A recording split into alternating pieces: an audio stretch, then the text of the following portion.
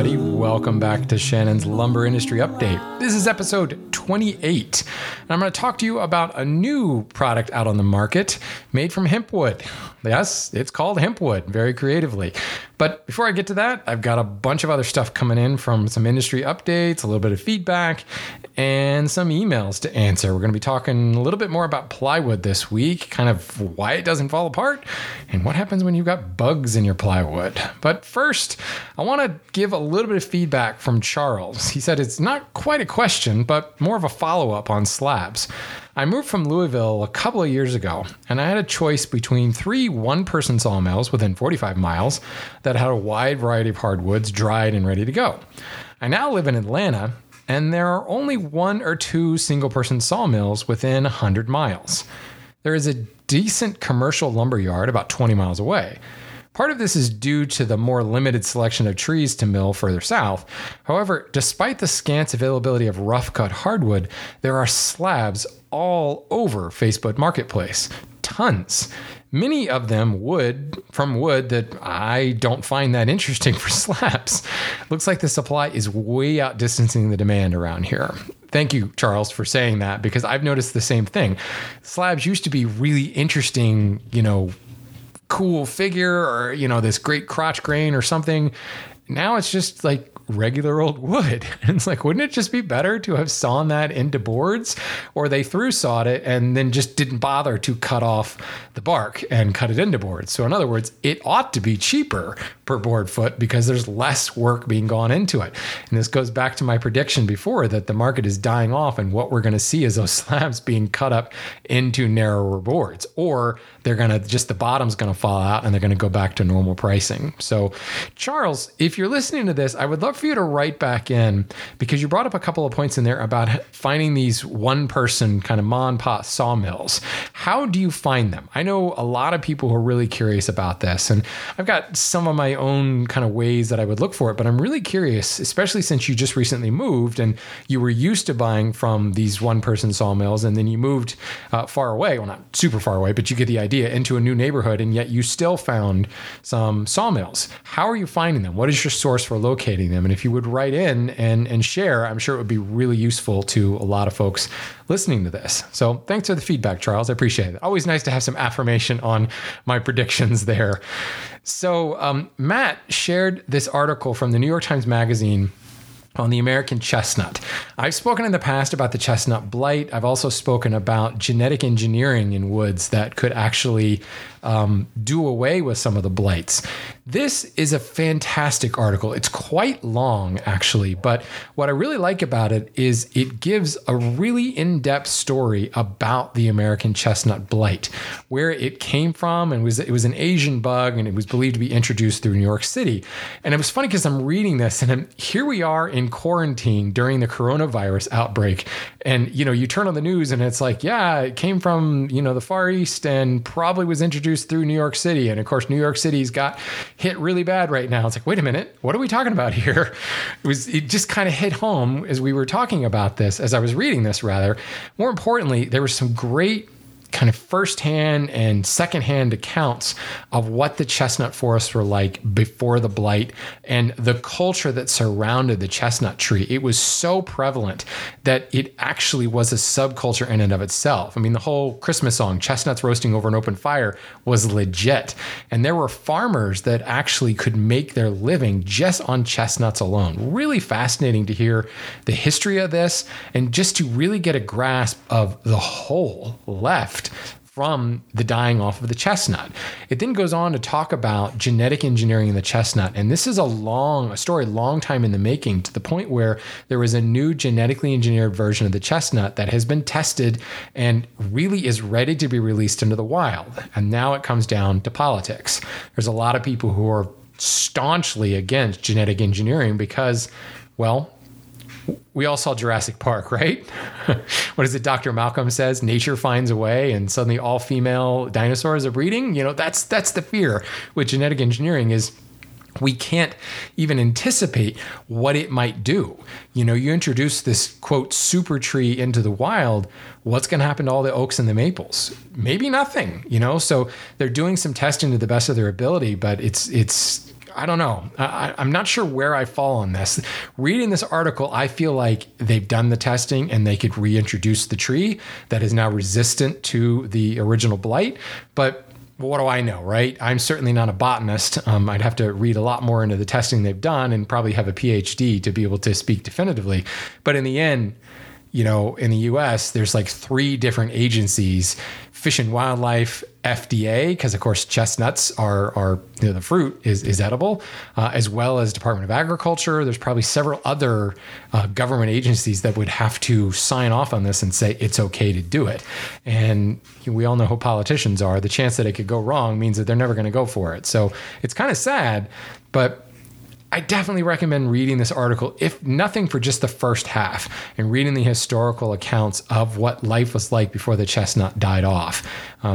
Makes you a little bit sad, but at the same time, very nostalgic. So thank you so much, Matt, for sharing this. I had not seen this article, and it was really, really good. I appreciate that. So I want to jump in emails real quick and discuss some of the stuff that's on you guys' mind. And while we're talking about that, I love getting email from you guys and getting voicemail from you guys. I love to know what's on your mind. I think I've said this before, but I work in the lumber industry day in and day out. So there's a lot of things that maybe come across my desk or run across my mind, or things that I write about just in the day-to-day life of a marketing director of a lumber company that I don't really think to mention. And then I get an email from you guys and it's like, oh, that's a good show topic. So a lot of times I'm just too close to it. So I definitely want to hear from you. And I'm saying this because while I do have a backlog of emails, I've noticed that backlog of emails is starting to get a little short. So I definitely want to hear from you. Make sure you send in your emails. You can hit me with a question on Instagram. You can go to lumberupdate.com. There's a form you can fill out there, or you can record a voice memo on your phone and email it to lumberupdate@gmail.com, or just send me an email. Skip the whole form on the website and just send me an email at lumberupdate@gmail.com. I want to know what's on your mind. I want to know what your questions are. I want to make sure I'm addressing the topics that you want to hear. This show really is for you guys. So let's make sure that I'm making it for you guys, right? So anyway, this is a question from Jason. And I like this because he's a mechanical engineer. So he knows what he's talking about, but he's getting all twisted up about plywood. So he says, first, love your work, both here and on Wood Talk and the Renaissance Woodworker. I'm more of a hybrid myself, but learning the hand tool stuff is just fascinating. I threw it in there in case somebody listening to the show doesn't realize that I also have another podcast called Wood Talk and a video show YouTube channel called the Renaissance Woodworker, and a school called the Hand Tool School. In case you're new to this and you just want to look at my other stuff, it's out there. Anyway, Jason goes on and says, considering wood movement, why isn't plywood a problem? How do the interior layers not split from wood movement? My hypothesis is the longitudinal strength of the longitudinal veneers is so much stronger than the contraction force of the transverse veneers. It just holds it in place. But doesn't this substantially weaken the panel? If some of the tensile strength is being used to hold the panel together, shouldn't 3/4 inch plywood be enormously weaker than 3/4 inch lumber of the same species? Since some of the strength is lost by approximately half of the thickness, since half the plies run one way, half the run the other way, some of the strength must be lost in holding that panel together. If you can't tell, I'm a mechanical engineer and I'm either overcomplicating this or missing something fundamental. Anyway, please keep it up. Please unquit Wood Talk. So you could tell when that email came in because we unquit Wood Talk, 2-3 months ago now? So there you go, Jason. We unquit for you. And any other requests, maybe you can predict those as well. So why doesn't plywood fall apart? The easiest answer is the veneers themselves are so thin that they really don't exert that much force when it comes to expansion and contraction. It's the same reason that veneer on like a desktop doesn't really, if it splits, it's not the veneer causing it, it's the solid wood underneath. And you go back to the 18th century, they used solid wood underneath the veneer. These days, we use a more stable substrate like an MDF or a plywood underneath our veneer so that the substrate doesn't tear the veneer apart. In the olden days, and some people realize this in olden days, and they would actually make solid wood, what we would today would call blockboard panels, solid wood staves as your core. So the movement was kind of sort of controlled a little bit that way. But the veneer itself doesn't really exert any force on the expansion and contraction because it's just so thin. Remember, wood movement is a percentage game. If the tangential movement of cherry is 6%, well, 6% of 12 inches is a very different number than 6% of 2 inches. Now think about the thickness side of things. If, 1 inch thick exerts a certain amount of force, if 1/10 or 1/20th of an inch, it's going to exert a much, much smaller force. So granted, we're talking about, wood is anisotropic, so it's not moving the same in every direction. So depending on what that veneer is, if it's a rift face on the plywood or flat sawn on the plywood or a quartered face, it's going to exert that force a little bit differently. But really, it's almost negligible because the veneers in commercial plywood are so thin. Hell, even the veneers in like shop-made plywood or some of the specific thicker face veneer plywood that's used for flooring and things like that, like engineered floor. They use sometimes 3/16 or even I've seen 3/8 of an inch thick veneer on top. That stuff does exert some movement, but it's quite small. In the case of the engineered floor, you're talking about smaller planks. You're not talking 4x8 sheets. You're talking 4-inch or 2-inch wide boards. So again, that you could use a 3/8 inch thick veneer on top of plywood and not worry too much about the veneer itself splitting, because even though 3/8 is more substantial than 1/20th of an inch, that flooring board is only 2.5 to 3 inches wide. With a 4x8 sheet of plywood, most of those veneers are about a 20th of an inch thick. And there is a hell of a lot of glue in plywood. So I can't remember. Oh man, I should have looked this up. The weight of a sheet of plywood, a 4x8 sheet of plywood, I'm making up this number, but it's close to half the weight is in glue. It's a lot of glue in there.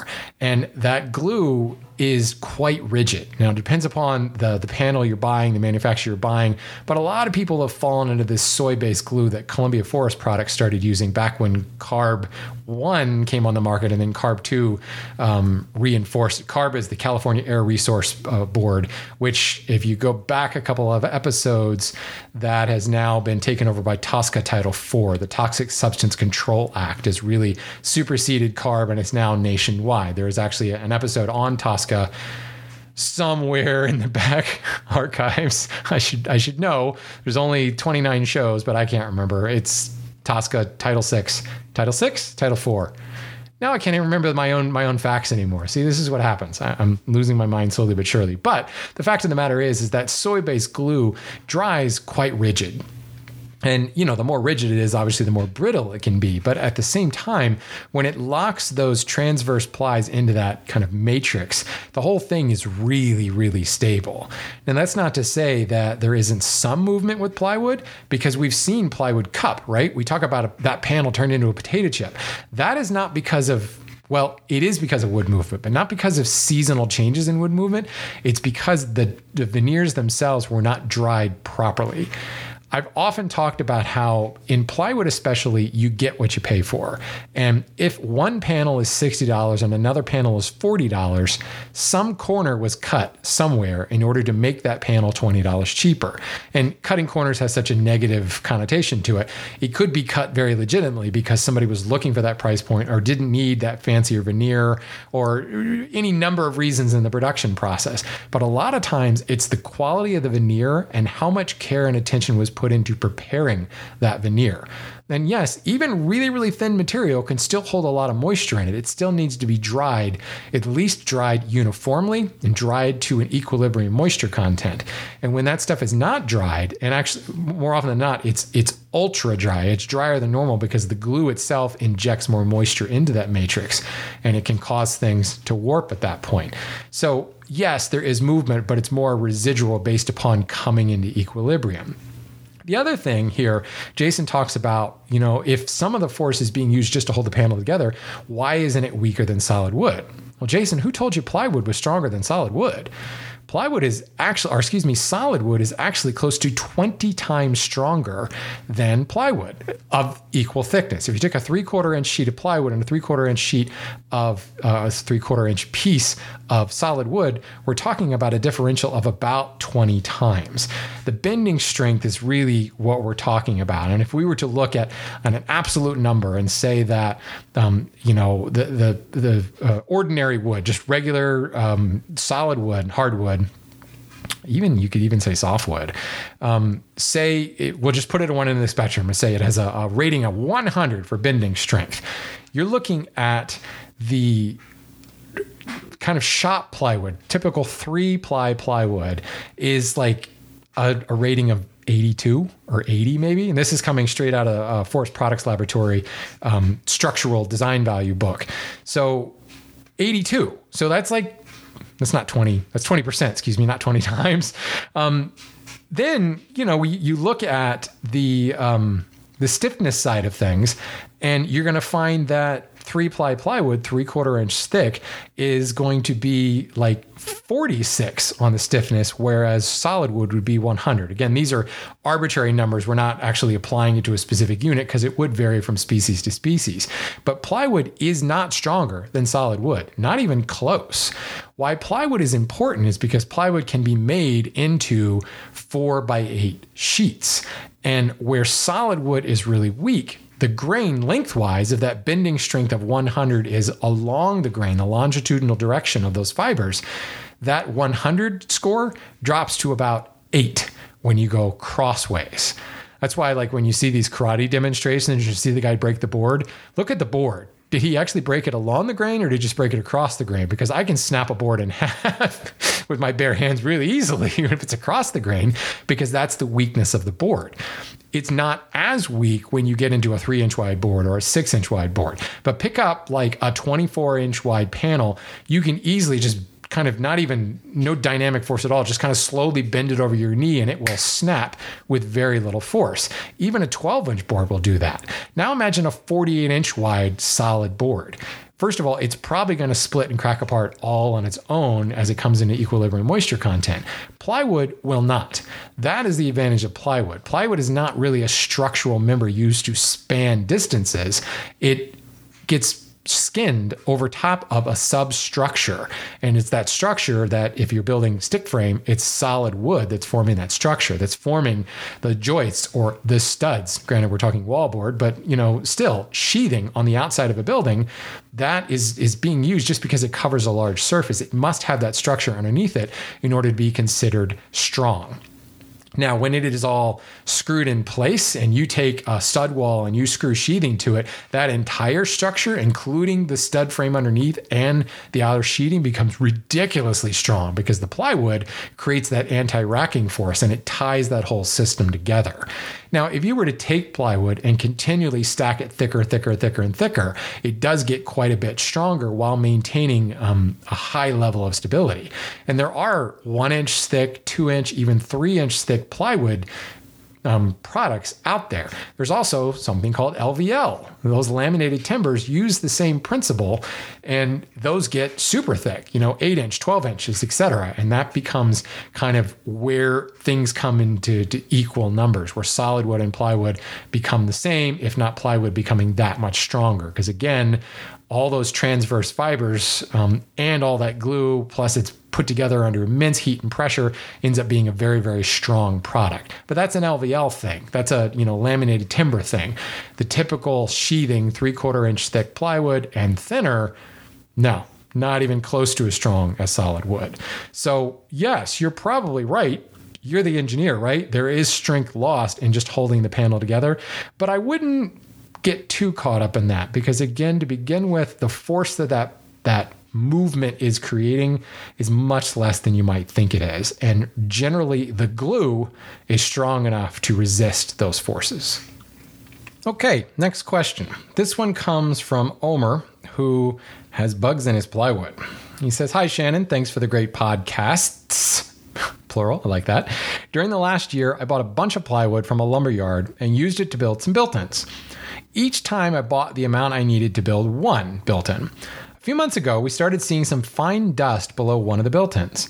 Being from another country where termites are almost a non-issue, we were sure it was termites and we were afraid they were all over our home. We ended up getting a termite inspection. The inspector is absolutely sure these are not termites. However, he cannot identify these bugs. He also was not able to find them anywhere else besides this specific location in the house, and that led him to say that he's absolutely sure that the bugs came from the plywood. My question is it justified to ask the yard for a refund?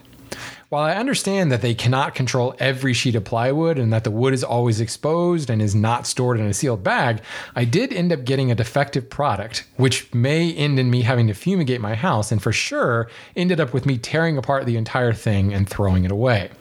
Sorry for the long question, but I would really appreciate an answer, and I'm pretty sure that I'm not the first person to encounter this issue, and the answer will be relevant to many people. Thank you again.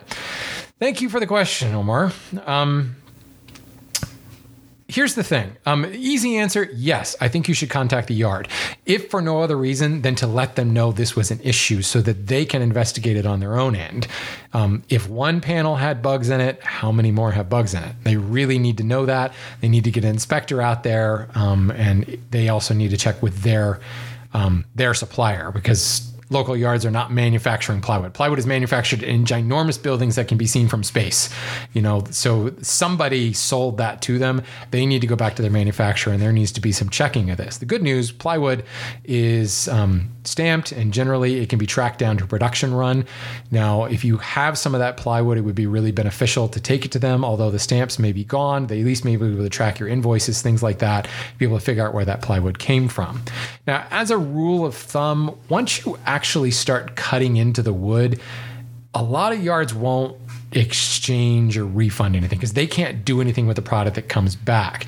But good yards will give you a replacement product, and they don't want the product back because what are they going to do with it? They're just going to throw it out, especially if it's got bugs in it. They don't want it in their yard. They'll leave it up to you to dispose of it. But this is the dogma, much is lost for want of asking. I don't know when this was, and honestly, I can't remember when this question came in. But it is worth a call. As I said, they will probably, if it's a good business, they're going to try to do right by you. You've already torn this stuff out. They may be able to provide replacement sheets so that you can at least build the built-ins again.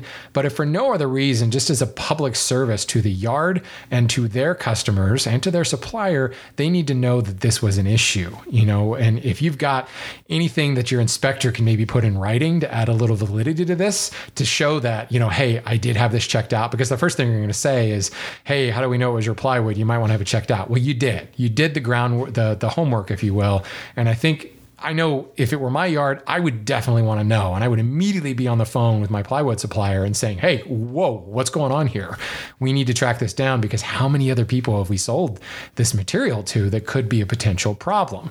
Now, it's interesting that the inspector couldn't identify the bug. I'd be really curious to find out if you actually found bugs, like visually saw a bug, and he could, it seems to me he could look at it or take a picture of it or take a sample of the bug and give it to somebody who would be able to know. Those guys would know. So I don't know. That's a whole other issue, but I would most definitely contact that yard. And, if you're going into it in the right frame of mind, not necessarily showing up, hopping mad, like, how dare you? And I'm going to call a lawyer, because that immediately gets everybody to clam up, but just say, look, this is concerning. Like, I had to have this checked. I'm probably going to have my house fumigated. Not to mention the material that I bought, I basically had to destroy it. More than likely they're going to want to do the right thing. And if they don't, and they're like, what do you want us to do about it? Well, that's when you say, well, I'd at least like you to replace the plywood. Because what are we talking here? You're not talking an entire bunk of plywood. You're talking 4 or 5 sheets, maybe.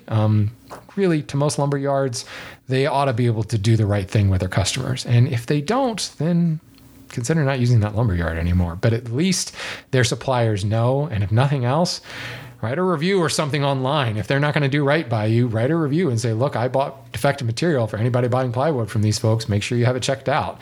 It's got to be, it's got to help somebody else down the road. So great question. Thank you for writing in about that. Next one comes from Aaron. He actually hit me up on Instagram and he said, real simple, why are 2x4 corners rounded? He had some more, basically he had some thoughts on it, and he's basically right. But here's the thing. 2x4s are created in one pass through a molder.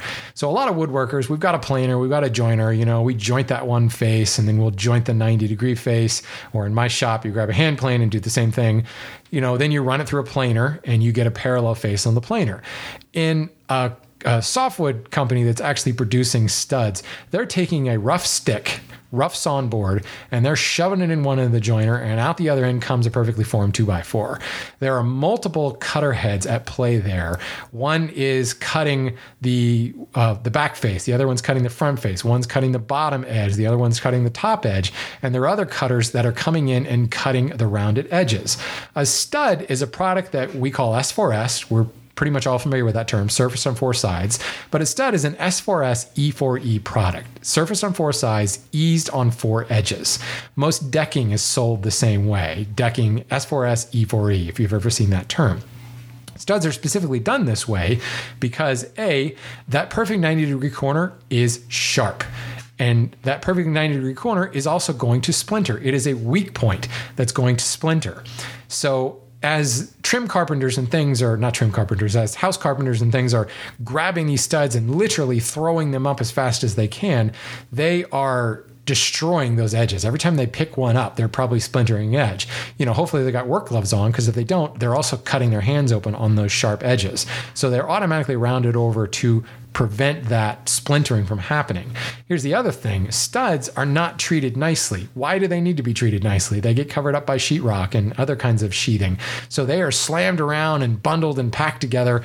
And when you pack together a bunch of studs, if you have direct right angle corners, it can be difficult to get them all packed together neatly. If there's any deviation whatsoever, those sharp corners will actually prevent a pack from being tied up and bundled tightly. Rounding the corners means that they nestle together a lot tighter, and then a steel band can be run around them. That steel band adheres to the round corners. If those rounded corners weren't there, that steel band would cut into the corners, destroy the corners, and create a rounded corner just by compression. So, maybe at one point they did have straight corners. At most point, long enough ago, the studs were actually rough sawn. They weren't surfaced at all, and they were a full 2 inches and a full 4 inches because they were rough sawn that way. It wasn't until later that we started actually milling them down to their 1 3/4 by 1.5 really by 3.5. Probably for a while they were actually square. I think I remember reading that at one point. And then people saw how much damage was happening every time they were bundled and shipped around and moved around. Just think about the average stack of 2x4s at Home Depot. And you go in and, we're looking for that straight stud, and we throw 7 or 8 or 9 or 20 of them out of the way just to get to the straight one. And usually that straight one's on the bottom, which means as soon as you pull it out, it warps like a potato chip because it was actually being held flat by compression, but that's a whole other issue. Those rounded corners are there not only to prevent splintering, to prevent a weaker product, but also to make it easier for packing and shipping. You can stack them all together tighter. You can run just a steel band around it. And by compression, it keeps the studs in the center of the pack from sliding out. If you have just a little bit of a corner interfering, you can have a loose section in the center of the pack. When you pick the whole pack up, and if it gets tilted one way or another, the center of that pack can slide right out. So some of it is packaging. A lot of it is really just strength and stability, and to prevent splintering in those studs. So there we go. Another very long answer for what should be a simple question. That's what Lumber Update's all about, right? Convoluted answers about simple topics. Finally, this brings me to a question from Sean, and it's kind of the highlight of this episode. Well, hopefully future episodes too. Sean asked me if I knew anything about hempwood and what my thoughts were on it. So first and foremost, what is hempwood? Well, what is hemp? Hemp, as a lot of people probably know, is the plant that cannabis sativa is one of the plants that cannabis sativa is coming from. Hemp is one of the strongest plants known to man. Hemp goes back thousands of years. The Egyptians were using it to make rope. To this day, hemp is still used to make rope. The fibers longitudinally are ridiculously strong. I don't have numbers on that. You just get a lot of superlative words about how strong it is. The fact that it's been used in things like making ropes for many, many years is a good indication. When you strip those plants down and you pull out the individual fibers and then weave them together, you get really, really strong products. So what is happening? Hempwood is produced by a company, cool name, Fibonacci Company in Kentucky. And they have stripped all those down into individual fibrous strands, and then aligned them like the fibers, like the bundle of straws would grow in a tree. They use the fancy name biomimicry to do that. They're essentially taking the same structural details of a tree and organizing these individual fibers like a big puzzle to make it look like an oak tree. They cite oak a lot as a strength comparison. To the point where, well, then they apply a bunch of resin, they press the whole thing together, and it's made very much like an MDF or a particle board, or more appropriately, I would say more an OSB, an oriented strand board, where those individual chips are oriented longitudinally to provide a stronger panel for subflooring and things like this. This goes one step further in the fact that all the strands are oriented longitudinally, just like they would be in solid wood, glued together into this matrix, milled up into a board. Right now, they are selling a variety of thicknesses, 1/4, half, 3/4, and a full 4/4 by 5 1/4 by 4 feet long. Those are the boards that they have. The variety of thicknesses, but the widths are all 5 1/4 and the lengths are all 48 inches long. They are also now making 5 1/4 by 5 1/4 timbers, but again, they're only 48 inches long. So the company is still quite new, and I'm sure they're still working out some manufacturing, and there's still some proof of concept going on. The big issue was before 2014, legalized commercial farming of hemp was no such thing. It was all illegal because of its ties to marijuana. 2014, commercialized industrial farming of hemp was legalized, if not nationally, certainly a lot of states, Kentucky being one of them. And now they started up making this product. So it's a relatively new product, and I still think there's a lot of things that need to be kind of figured out about it. They're definitely not going after a structural market. This is not being sold as a structural member. It's being sold as the same way that someone would use oak. Furniture companies, they definitely are using all their offcuts and targeting wood turners at this point, selling pin blanks, bowl blanks, peppermill blanks, etc. So they're really going after kind of the woodworker market, and they've gotten some endorsements from local YouTube makers and building some furniture with it. To me, well, and here's the other thing. They sell it in both rift face and flats on face, and they have oriented the strands. So if you're looking at the end grain of a rift board, the strands are running close to vertical or around 45 degrees. The strands are very much the same way in a rift board, and you get that perfect straight grain face. Flats on board, they're actually running those strands across, and you're seeing the little smiley face or frowny faces, depending on your mood, when you look at the end grain of the board. So they have the same structure. That's that biomimicry we're talking about to make it act like solid wood. So, and again, they're using that same soy-based glue that I talked about earlier with plywood. So again, they are CARB 2 compliant, non-formaldehyde, NAUF standards are all met, all that fun stuff is there. So, but here's the thing. What are the features, if you will? Well, first of all, hemp is not a tree, it's a plant. Trees are plants too. It's a bush. They are incredibly fast growing, from seeding to harvest in 6 months. No tree grows that fast. Now, granted, there's a production time after that, but we're not talking multiple years for harvest. We're not talking multiple decades for a harvest like you would, an oak plantation. Very, very fast growing. Getting that raw material every 6 months can then be turned into lumber. I don't know what their production lead time is, but we'll just say a month. So very, very fast. It's not a tree, so there's zero deforestation. They're not cutting down any trees whatsoever.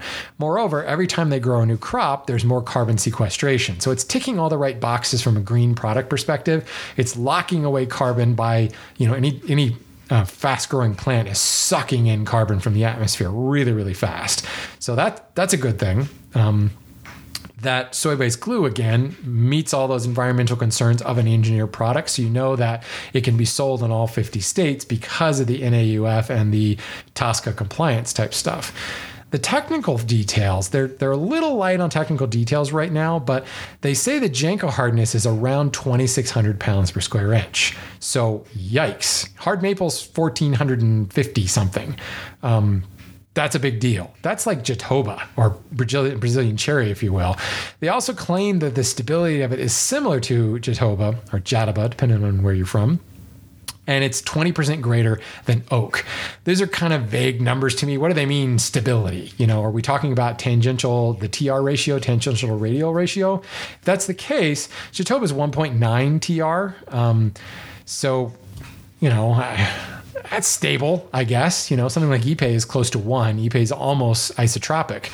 But still, it when you're talking about a 5 1/4 inch wide board, that's pretty stable.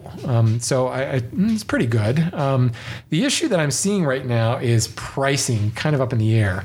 If you go directly to hempwood.com, to the Fibonacci company, you can buy boards from them, but it breaks down to about $15 a board foot for the 4/4 stuff. Certainly cheaper. Not cheaper per board foot, but cheaper if you buy thinner stuff. The 6x6 or 5 1/4 by 5 1/4 block, I think is like $150. I haven't done the board foot count on that, but that's expensive. Now you can go to a couple of retail lumberyards that are now distributors for this, and it seems to be about half that price. Well, a little less than half, anywhere from $7 to $8 a board foot. So this is not a cheap product.